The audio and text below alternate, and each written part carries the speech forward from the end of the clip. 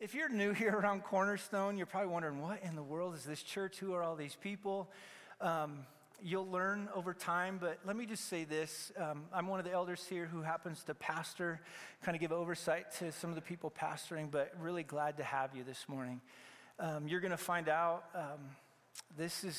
I love this spiritual family. I'm pretty biased. I'm not going to lie to you. I know we're not perfect. But I'll tell you what, I believe Jesus is perfecting us through the work of his Holy Spirit and through the power of his word. And so we're going to be opening up God's word because we really, truly do believe that it is God's word. And so if you don't have a Bible, there's going to be some people come down. They're going to hold up a Bible. If you'd like a Bible, please take it. If you don't have one, feel free. It's a gift from us to you. You can totally have it. And hang on to it for yourself and use it as we go along. But here's what I want to do. I just want to start off by just reading to you the text that we're going to look at because I'm not going to be spending as much time. Oh, is it not there? Did I take it out? Oh, I'm not going to read it to you. Instead, what you're going to do is we're going to go along for the ride. So here we go. We have been teaching through the book of Matthew. The way that we've been trying to look at it is we've been looking at it from this idea of discipleship. We really do believe that every person that Jesus rescues and makes his very own, it's not now that we bide our time until Jesus returns, but Jesus is doing a work in us so that we might beckon others and call them to follow Jesus. Well, why? Well, the book of Matthew just keeps pounding this drum over and over and over again that Jesus isn't just anybody. He is the Messiah, the anointed one. He is the second person of the Trinity. He is Jesus Christ, King of kings, Lord of lords. He truly is God. He truly is human. And he is the only answer to the predicament that humanity finds themselves in. It doesn't matter. In this case, we've all come off of a week that was difficult from the standpoint of another school shooting. The answer to school shootings is Jesus. We're now also entering into a weird time in which this whole president and indicted and everything else. Let me tell you something. Aren't you glad that Jesus Christ reigns and rules over the universe? This is what Matthew's trying to say. In the midst of everything, Jesus is the long-awaited one. He is the Messiah. And in chapter 1, it launches off with this whole genealogy to show that he truly is who he says he is. He then follows it up with prophecy after prophecy after prophecy that the only one that could answer every single one of these prophecies from the Old Testament is the person of Jesus.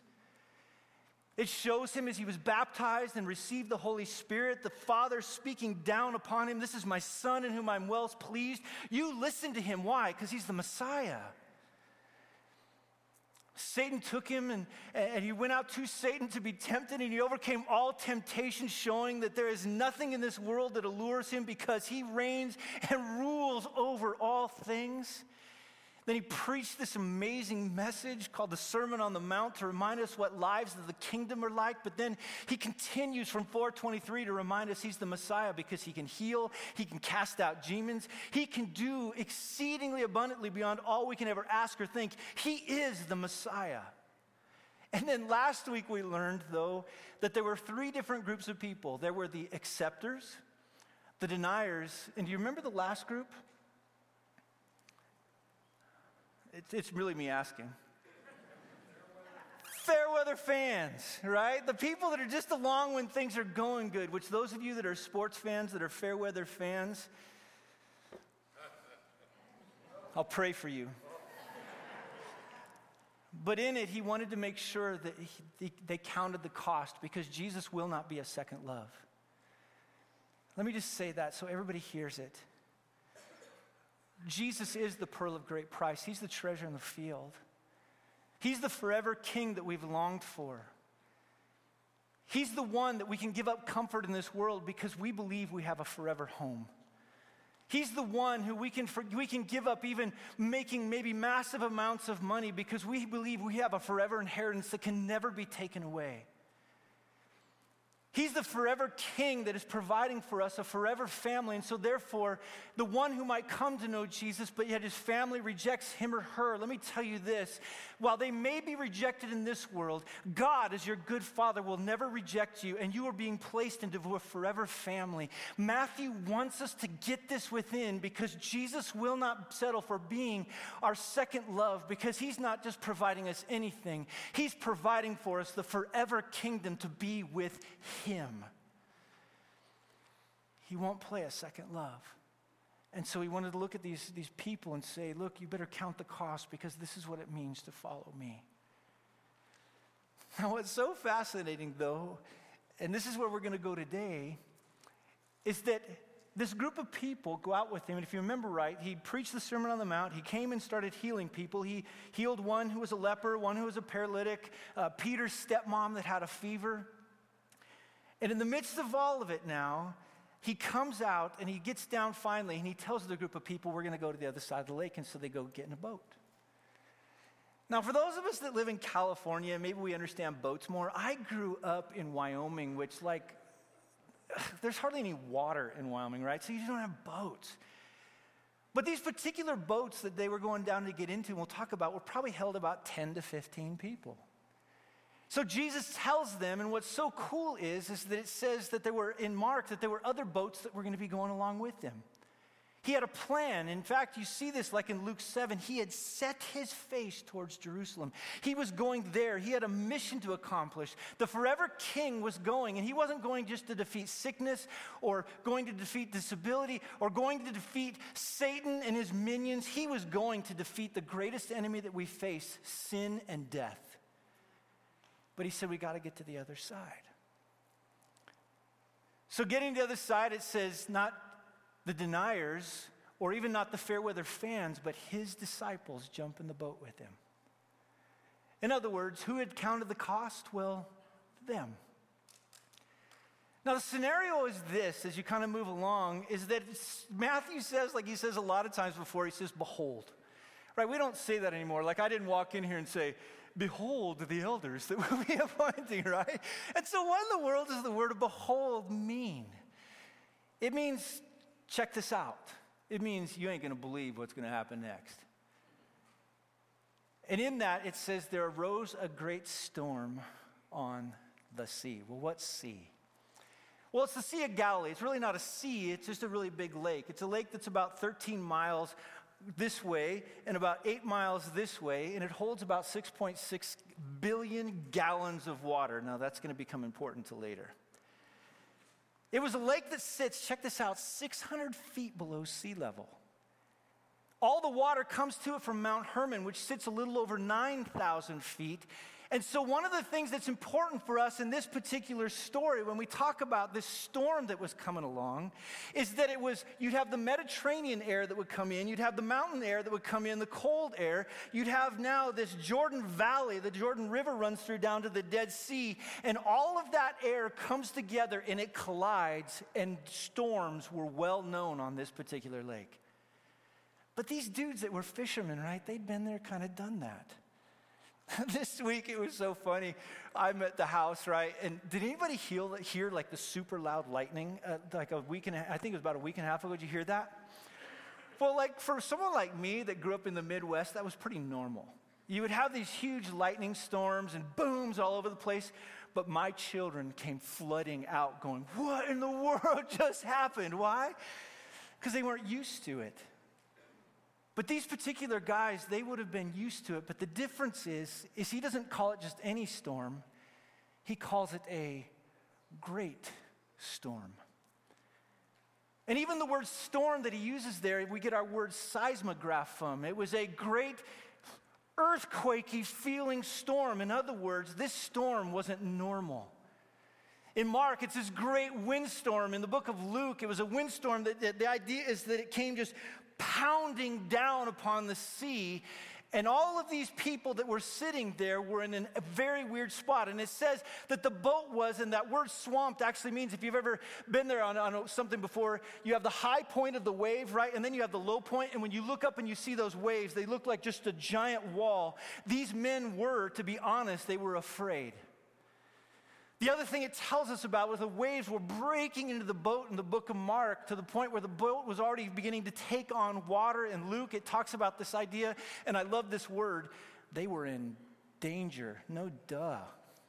But Luke wanted to add it. You know, it's like Luke is like the doctor, so he comes along very factually. Oh, and by the way, they were in danger. Yeah, they were. But one of my favorite parts about this is that Jesus was asleep. Who is this man? Now, on one end, I think he was just exhausted. He just preached the Sermon on the Mount. He comes, he heals all these different people, been healing them all day on the Sabbath. It's nighttime. He's worn out. He's had to deal with these people that weren't sure they wanted to follow him. And I think he got into the boat, and I think he just fell asleep. And that's the way actually it talks about in Luke 8, is that as they were sailing, he just fell asleep. In fact, the way Mark puts it is he went to the back and he was asleep on a cushion. He kind of made a little bit of a bed. But here's why I think he actually was able to sleep. As the Messiah, he had set his face towards Jerusalem. And let me just tell you something. When God decides to do something, you cannot thwart God. I think he laid there in that boat knowing, no, I'm going to Jerusalem. And so while all these things are going on, he has no worries because God is going to take him from point A to point B, and nothing is going to stop our God. He knows the Father's love for him and care for him. He knows all of those things, but let me tell you something. The men on that boat didn't quite understand that yet. And here's what I think is going to happen, and here's what I want us to get into our heads. God was doing every aspect of it because he was wanting them to understand reality. And the way that I'll put it is God has these men with Jesus right where he wants them. And I want you to hear me very carefully.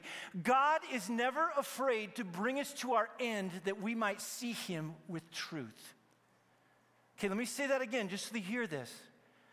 God is never afraid to bring us to our ends, to bring us to our wits' end, to bring us to our physical end, to bring us to that point where we know nothing else that we can do in order to give us the reality of who Jesus Christ really is.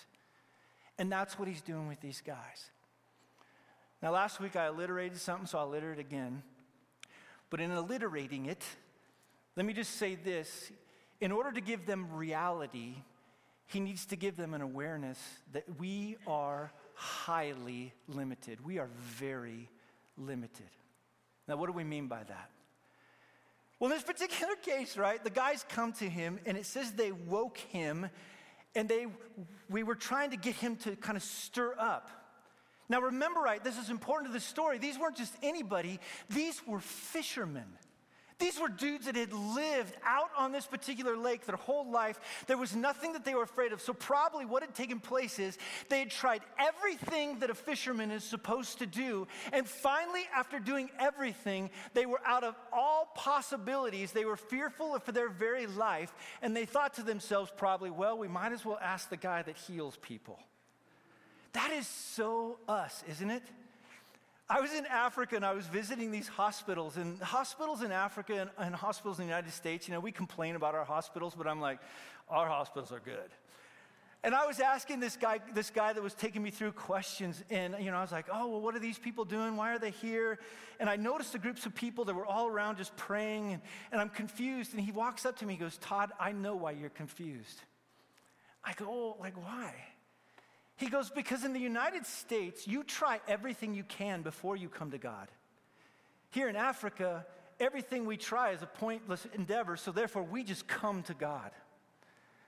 What are we saying about that? There's a propensity within us to use our own strength to try to get to something. And what God is doing for these men, and I think what he does for us when he brings us to our wits' end, is to remind us, apart from him, John 15, you can do nothing. He is never afraid to bring us to our wits' end. And it's not that he doesn't care. It's not that he doesn't love us. It's not that he's not able. He just knows until he brings us to that point, we won't see Jesus as our first love, as beautiful as he truly is. Not only that, but these guys say something that kind of helps us understand the extremeness for which they were kind of feeling at this particular point. That word there, save us, Lord, we're perishing. Here's probably more what it looks like in the Greek. It more looks like, Lord, save, we perish. And if you've ever been somebody that felt that way before, I remember when I was a little kid and I felt like I was drowning. I remember just crying out, Dad, save. This is what these guys were like. There was nothing else that they could do. They had tried everything. They were desperate. And like Mark on the record, here's what they thought. Does this guy even care?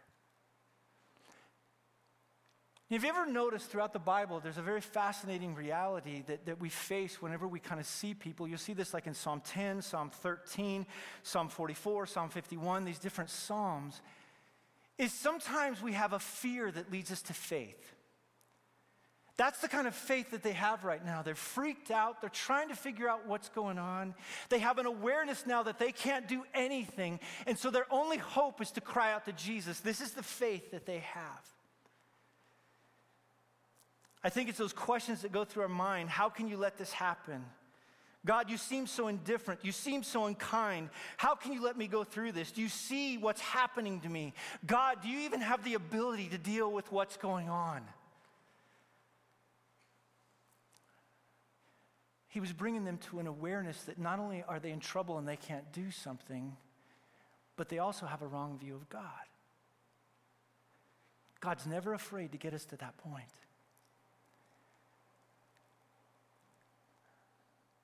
You see this like with Paul in 2 Corinthians. He writes them and he talks about this idea that he was feeling to this point, and he even talks about it, that he just felt overwhelmed with what's going on. He felt like he didn't even know what to do with himself. And so God, not only on one end, was getting to that point where he saw his need for God, but on another side, he had this thorn in the flesh that he asked God 3 times, God, do you care about this thorn in my flesh? We don't know what it was, but God, can you help me? It's here. Lord, are you able? Do you care? Which brings us to the next thing. See, it's not only an awareness that God is going to give us, but we can see this in this particular story. Jesus is also going to admonish him. Now, the word admonish sometimes we don't like, because in our little minds sometimes, our Jesus is like, a glorified therapist.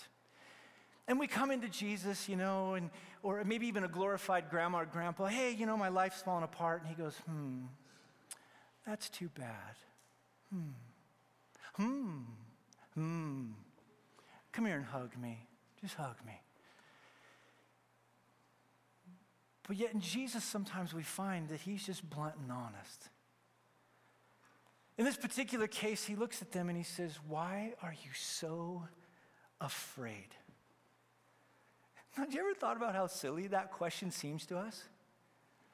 Why are you so afraid? Because we're about ready to die. Right? I mean, it's like obvious. But the word that he's asking there that's so important, actually, that's a word that's rarely used in the New Testament. It's not the normal word, this Greek word phobos that he's using, but it's a word that we get this concept of maybe cowardly or timid. Let me put it to you this way. He was saying, why are you so timid? Timid of what? Not timid in themselves. I think what he's saying to them is, and this is why he talks about this idea of, oh, you of little faith. You're timid in your understanding of me. While everything is going on around them, where everything is happening, right in the boat with him, and this is the part they couldn't comprehend at this particular point in their life. Sitting next to them is the very one that spoke the entire universe into existence. Colossians 1 says that all things were created by him and for him and through him. All things hold together. They had no clue that the guy in the boat with him is the King of Kings and the Lord of Lords. Why are you so timid? You have no clue who you're in the boat with. Now, if one of us said that, right, if we're in the boat and, we look at somebody and go, why are you so timid? Well, it's because we have no ability. But the one who heals, the one who casts out demons, the one who's in control of all things, that's who's in the boat with you. In Mark and Luke, one aspect is no faith, where the other one was, man, where is your faith? But the big issue that he's showing is you don't see me rightly. And let me tell you something. This is what Jesus is never afraid to bring us to these points in which we acknowledge we don't see Jesus like we need to see Jesus. The next point is then Jesus steps in. I love this. He has authority. It says he rebuked the sea and the wind. That word rebuke speaks of always something that seems to be chaotic, out of order.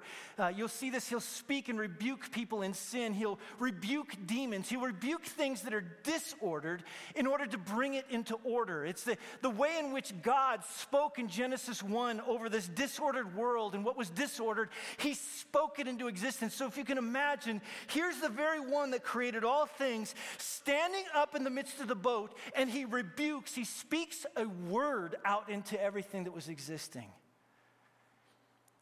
He spoke it to the winds and the sea that were all out of order. It says he rebuked and he spoke to the sea, it talks about it. He says in there he rebuked the wind and the raging waves in Luke 8:24. And in Mark it talks about this is exactly what he said. He said, "Peace, be still." That word peace is this Greek word eirene, which in the Hebrew it's shalom. What is disordered, he says to the sea and to the waves, be ordered. What is chaotic because of the fall, come into alignment. Be made right. And I love this. There was a great calm. What must that have been like? No, on one end, right, the wind stops. Okay, I've had it there before. We're kind of like, oh, where'd the wind go? But have you ever tried to stop wind? We get into our houses and we think we're stopping wind, but our house is just kind of getting in the way. How do you stop the currents? And what do they call it now? What kind of river are we facing because of the rain? The atmospheric river, right? Can you imagine one of us standing up and going, I will stop the atmospheric river? Ain't gonna happen. That one blew my mind, but I was out with one of my little kids and we were carrying around this little bucket. And my kid said to me at one point, I can't keep the waves from keeping on going. And that was maybe a gallon of water. Who stops 6.6 billion gallons of water and makes it glass? What? That is authority. It's almost like he's saying to them, I get that you can't, but do you get who I am? Peace, be still. The way it talks about in Luke is that there was not only a great calm, but the wind ceased, or Mark, and in Luke, it also speaks of it just ceasing and a calm. But the thing we come to is Jesus is unlimited. He is aware, and he wants us to be aware of our inability. He's never afraid to speak to us with boldness. You're out of line. It's not that you need more confidence in yourself. That's the biggest lie, this whole self-confidence thing that people have. You don't need confidence in yourself. Why would you put confidence in someone who's a mess? I'm a mess. You're a mess. No, have confidence in me. Do you get who I am? And then authority, let me show you.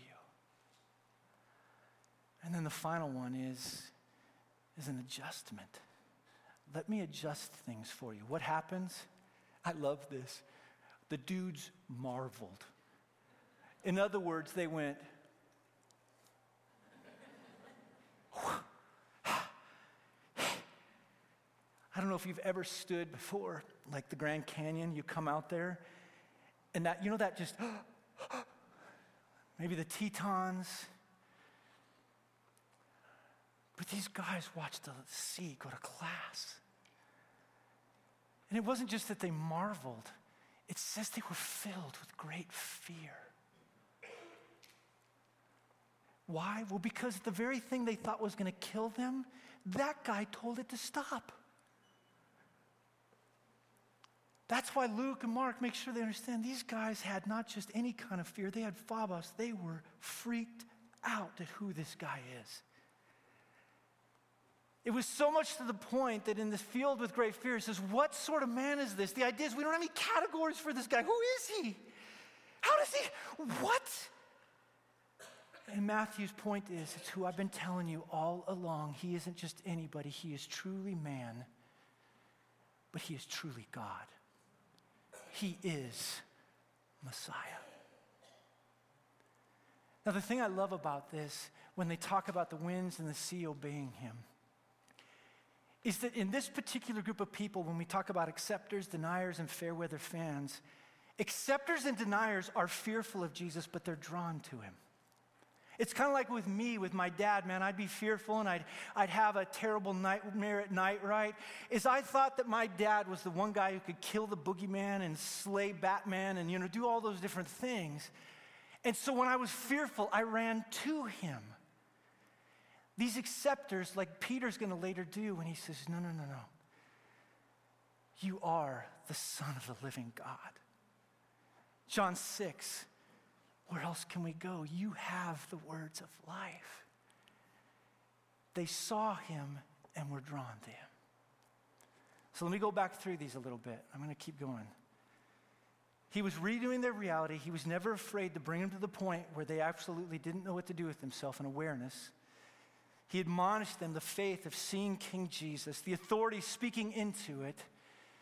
But then there was an adjustment. Let me just say this. We're all at those points in different facets of our life. And if you're there right now, like these men, you're in the best place you can be.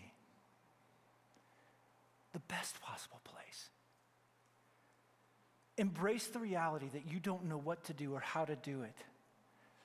Lately, and I know some of you have already parented and you're going to laugh what I say. I don't know how many of you felt as parents like, I don't know what to do.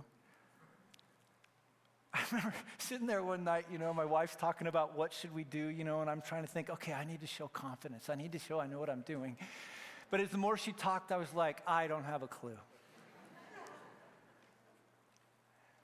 But then there's those deeper, kind of almost dark moments where we can't even pretend like we know what to do. One of the things that I hope you think in your head at that particular moment is, God, you have me right where you want me to be. See, to Paul in 2 Corinthians 1, it was so that he might learn not to rely upon himself, but on the God who delivers the dead. In 2 Corinthians 12, it's so he might learn, my grace is sufficient for you, for my power is made perfect in weakness. I have you right where I want you to be. And then just draw near to Jesus. But there was another group of people. On one end, we have the acceptors, but on the other side, we have this deniers. Now, let me show you this, how this kind of works out. As Jesus crosses the other side of the lake, he finally, it says, he gets to the other side, probably on the northeast end of the Sea of Galilee, to the country of the Gadarenes. Now, the Gadarenes, you're going to see like in Luke and Mark, they have different names. There's Gerasa, Gadasa. There's these different names that are used for them, speaking more of the cities of that area. Jesus is speaking of the country, the area of the Gadarenes. There we go. They get over there, and the first thing that they run into is two demon-possessed men. In Luke and Mark, it says there's one, just because there was kind of one that's kind of stuck out to those guys, but there was two that came up to him. And coming out of the tombs, which would have been these caves that would have sat up against there, as you're coming in, they lived, it says, amongst those caves, which of the coldest, darkest place you could ever imagine is caves. I used to live really close to a cemetery as a kid. I never wanted to walk there, but yet these guys lived there. And one time in my entire life, I've encountered somebody that was where these two men are. And not only did they freak me out, but look what it talks about, is that coming out of the tombs, they met these men that were so fierce that no one could pass that way. In Mark and Luke, it talks about chains couldn't even hold them back. And we're going to spend more time later on down the road talking about demons. But these are real demons. In fact, it talks about these demons that were in them. The way that it referenced them is that there were a multitude of demons inside of them. And the idea that we're trying to get across, that Matthew's trying to say, is it was freaking people out. And so they pushed them to the outside of town. Now, here's what's so fascinating. This they probably speaks of the demon and the person all at one time, cried out. And let's look at the first one. Have you come here to torment us before the time? Well, what does that mean? In coming there, those demons knew exactly who Jesus is. He's the one who's going to come and judge all things. The time that they're referencing to is a time in which demons and humanity will experience judgment. And their whole point is this not the time yet? What are you doing here? Are you going to torment us now? Meaning, what is the outcome for these demons? Torment apart from God forever. They knew exactly who he was. In fact, they called him, look at that word, what have you to do with us who? Son of God. The answer to the question the disciples were asking is, what type of a man is this? Who speaks in this way? Isn't it fascinating? Jesus doesn't answer it. Matthew doesn't answer it. Demons answer it. What? Those demons knew exactly who the Son of God was. In fact, in the book of Luke, it talks about these ones that the demon, when a demon came out of one person, screamed, "Oh, Son of God." There's this idea of they knew exactly who Jesus is. He is truly the Messiah. He's the anointed one. He's the King of Kings. He's the Lord of Lords. He's the second person of the Trinity. Truly God, truly man, that was standing in front of these people, and those demons knew exactly who he was. And in Matthew and Luke, it talks about they fell before him. Who is this? I'm just imagining everybody seeing this. In Luke, like I said, he calls him the Son of God. In Matthew, Peter later calls him the true living Son of God. And after they were done, for whatever reason, Matthew tells us about a herd of many pigs that was feeding some distance from them. All right. I mean, I sat there the first time going, why in the world are the pigs there? And the more I studied, do you know what the answer is? I don't know. But in this, the demons begged, saying, if you cast us out, send us into the herd of pigs. What? Now, I think on one level, they're probably thinking, okay, I can either be cast into torment my entire life, so let me think about this for a second. What's the worst possible place I could go right now that isn't towards torment and hell forever? How about those pigs? My children do this with me all the time. Instead of, Dad, this punishment, could I get this? They find it as close as possible, right? It seems to be that's the case. And I love this. Jesus says, go. Notice there's a period, not an exclamation point. Go. Now, if this would have been me, like, I think I'd be kind of faith healer-ish, man. I'd be like, go! Not Jesus. He just says, go. That's authority. Demons are not to be messed with, but yet one word, go. They went into this herd of pigs, probably to signify that they were now out of these particular men, and they were now in these particular pigs.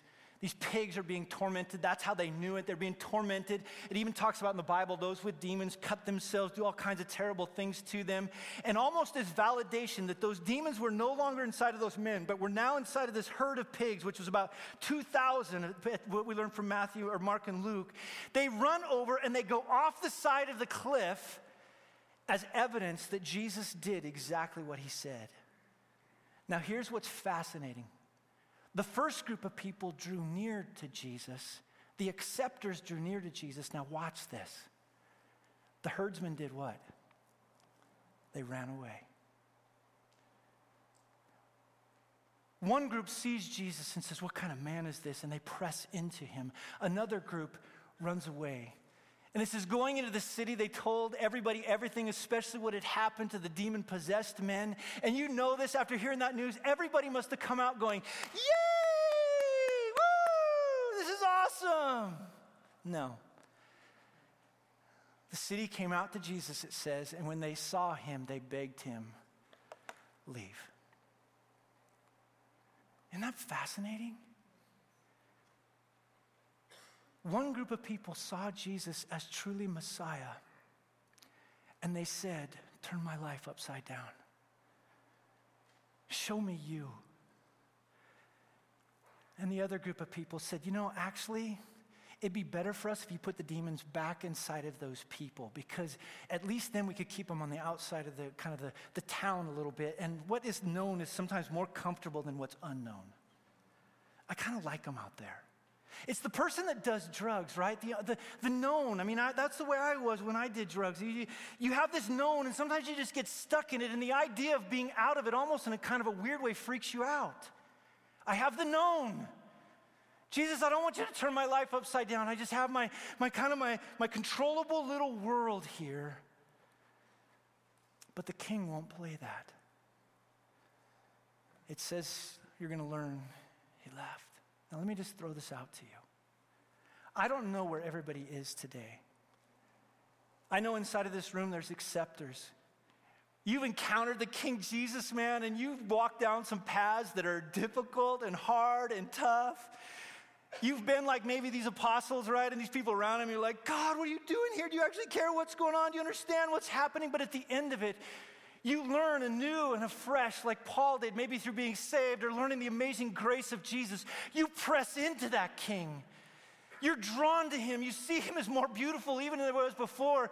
Where are we going to go, Jesus? You have the very words of life. And if that's you, praise God. But I think there's others of you in here that are deniers. God has showed up. He shook your world like a snow globe. And in a weird way, instead of running to him, you've run away. Let me just say this. I believe the Son of God is beckoning you. If you're that person, come to him. Will you be afraid? Yes. But that fear will draw you into him. You will run into grace. You will run into love. You will run into forgiveness. See, for a lot of you in here, you kind of have played on the fringes. Maybe you are like that fair weather fan. You've played on the fringes a little too much.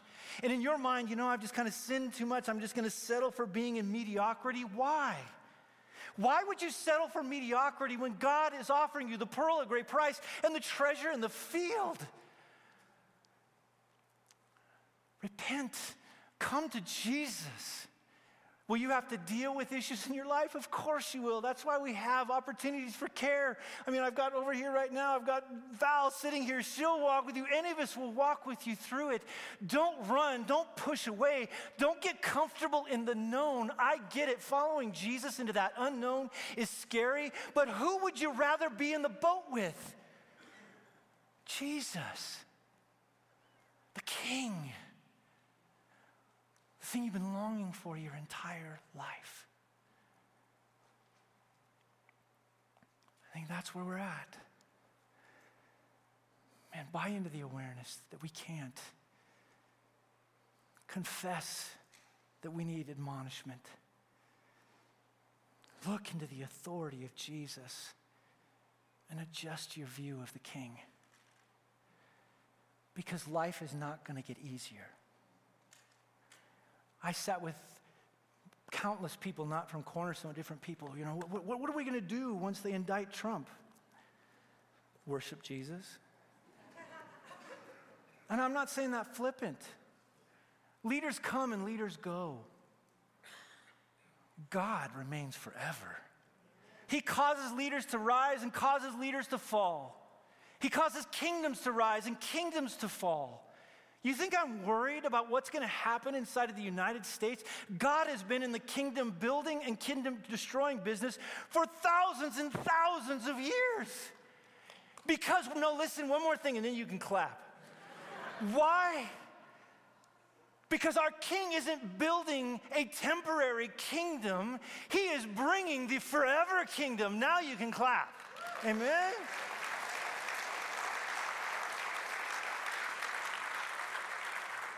So church, the waves may be high, it may be crazy. Don't forget who's in the boat. Peace, be still. And all God's people said, Amen. Amen.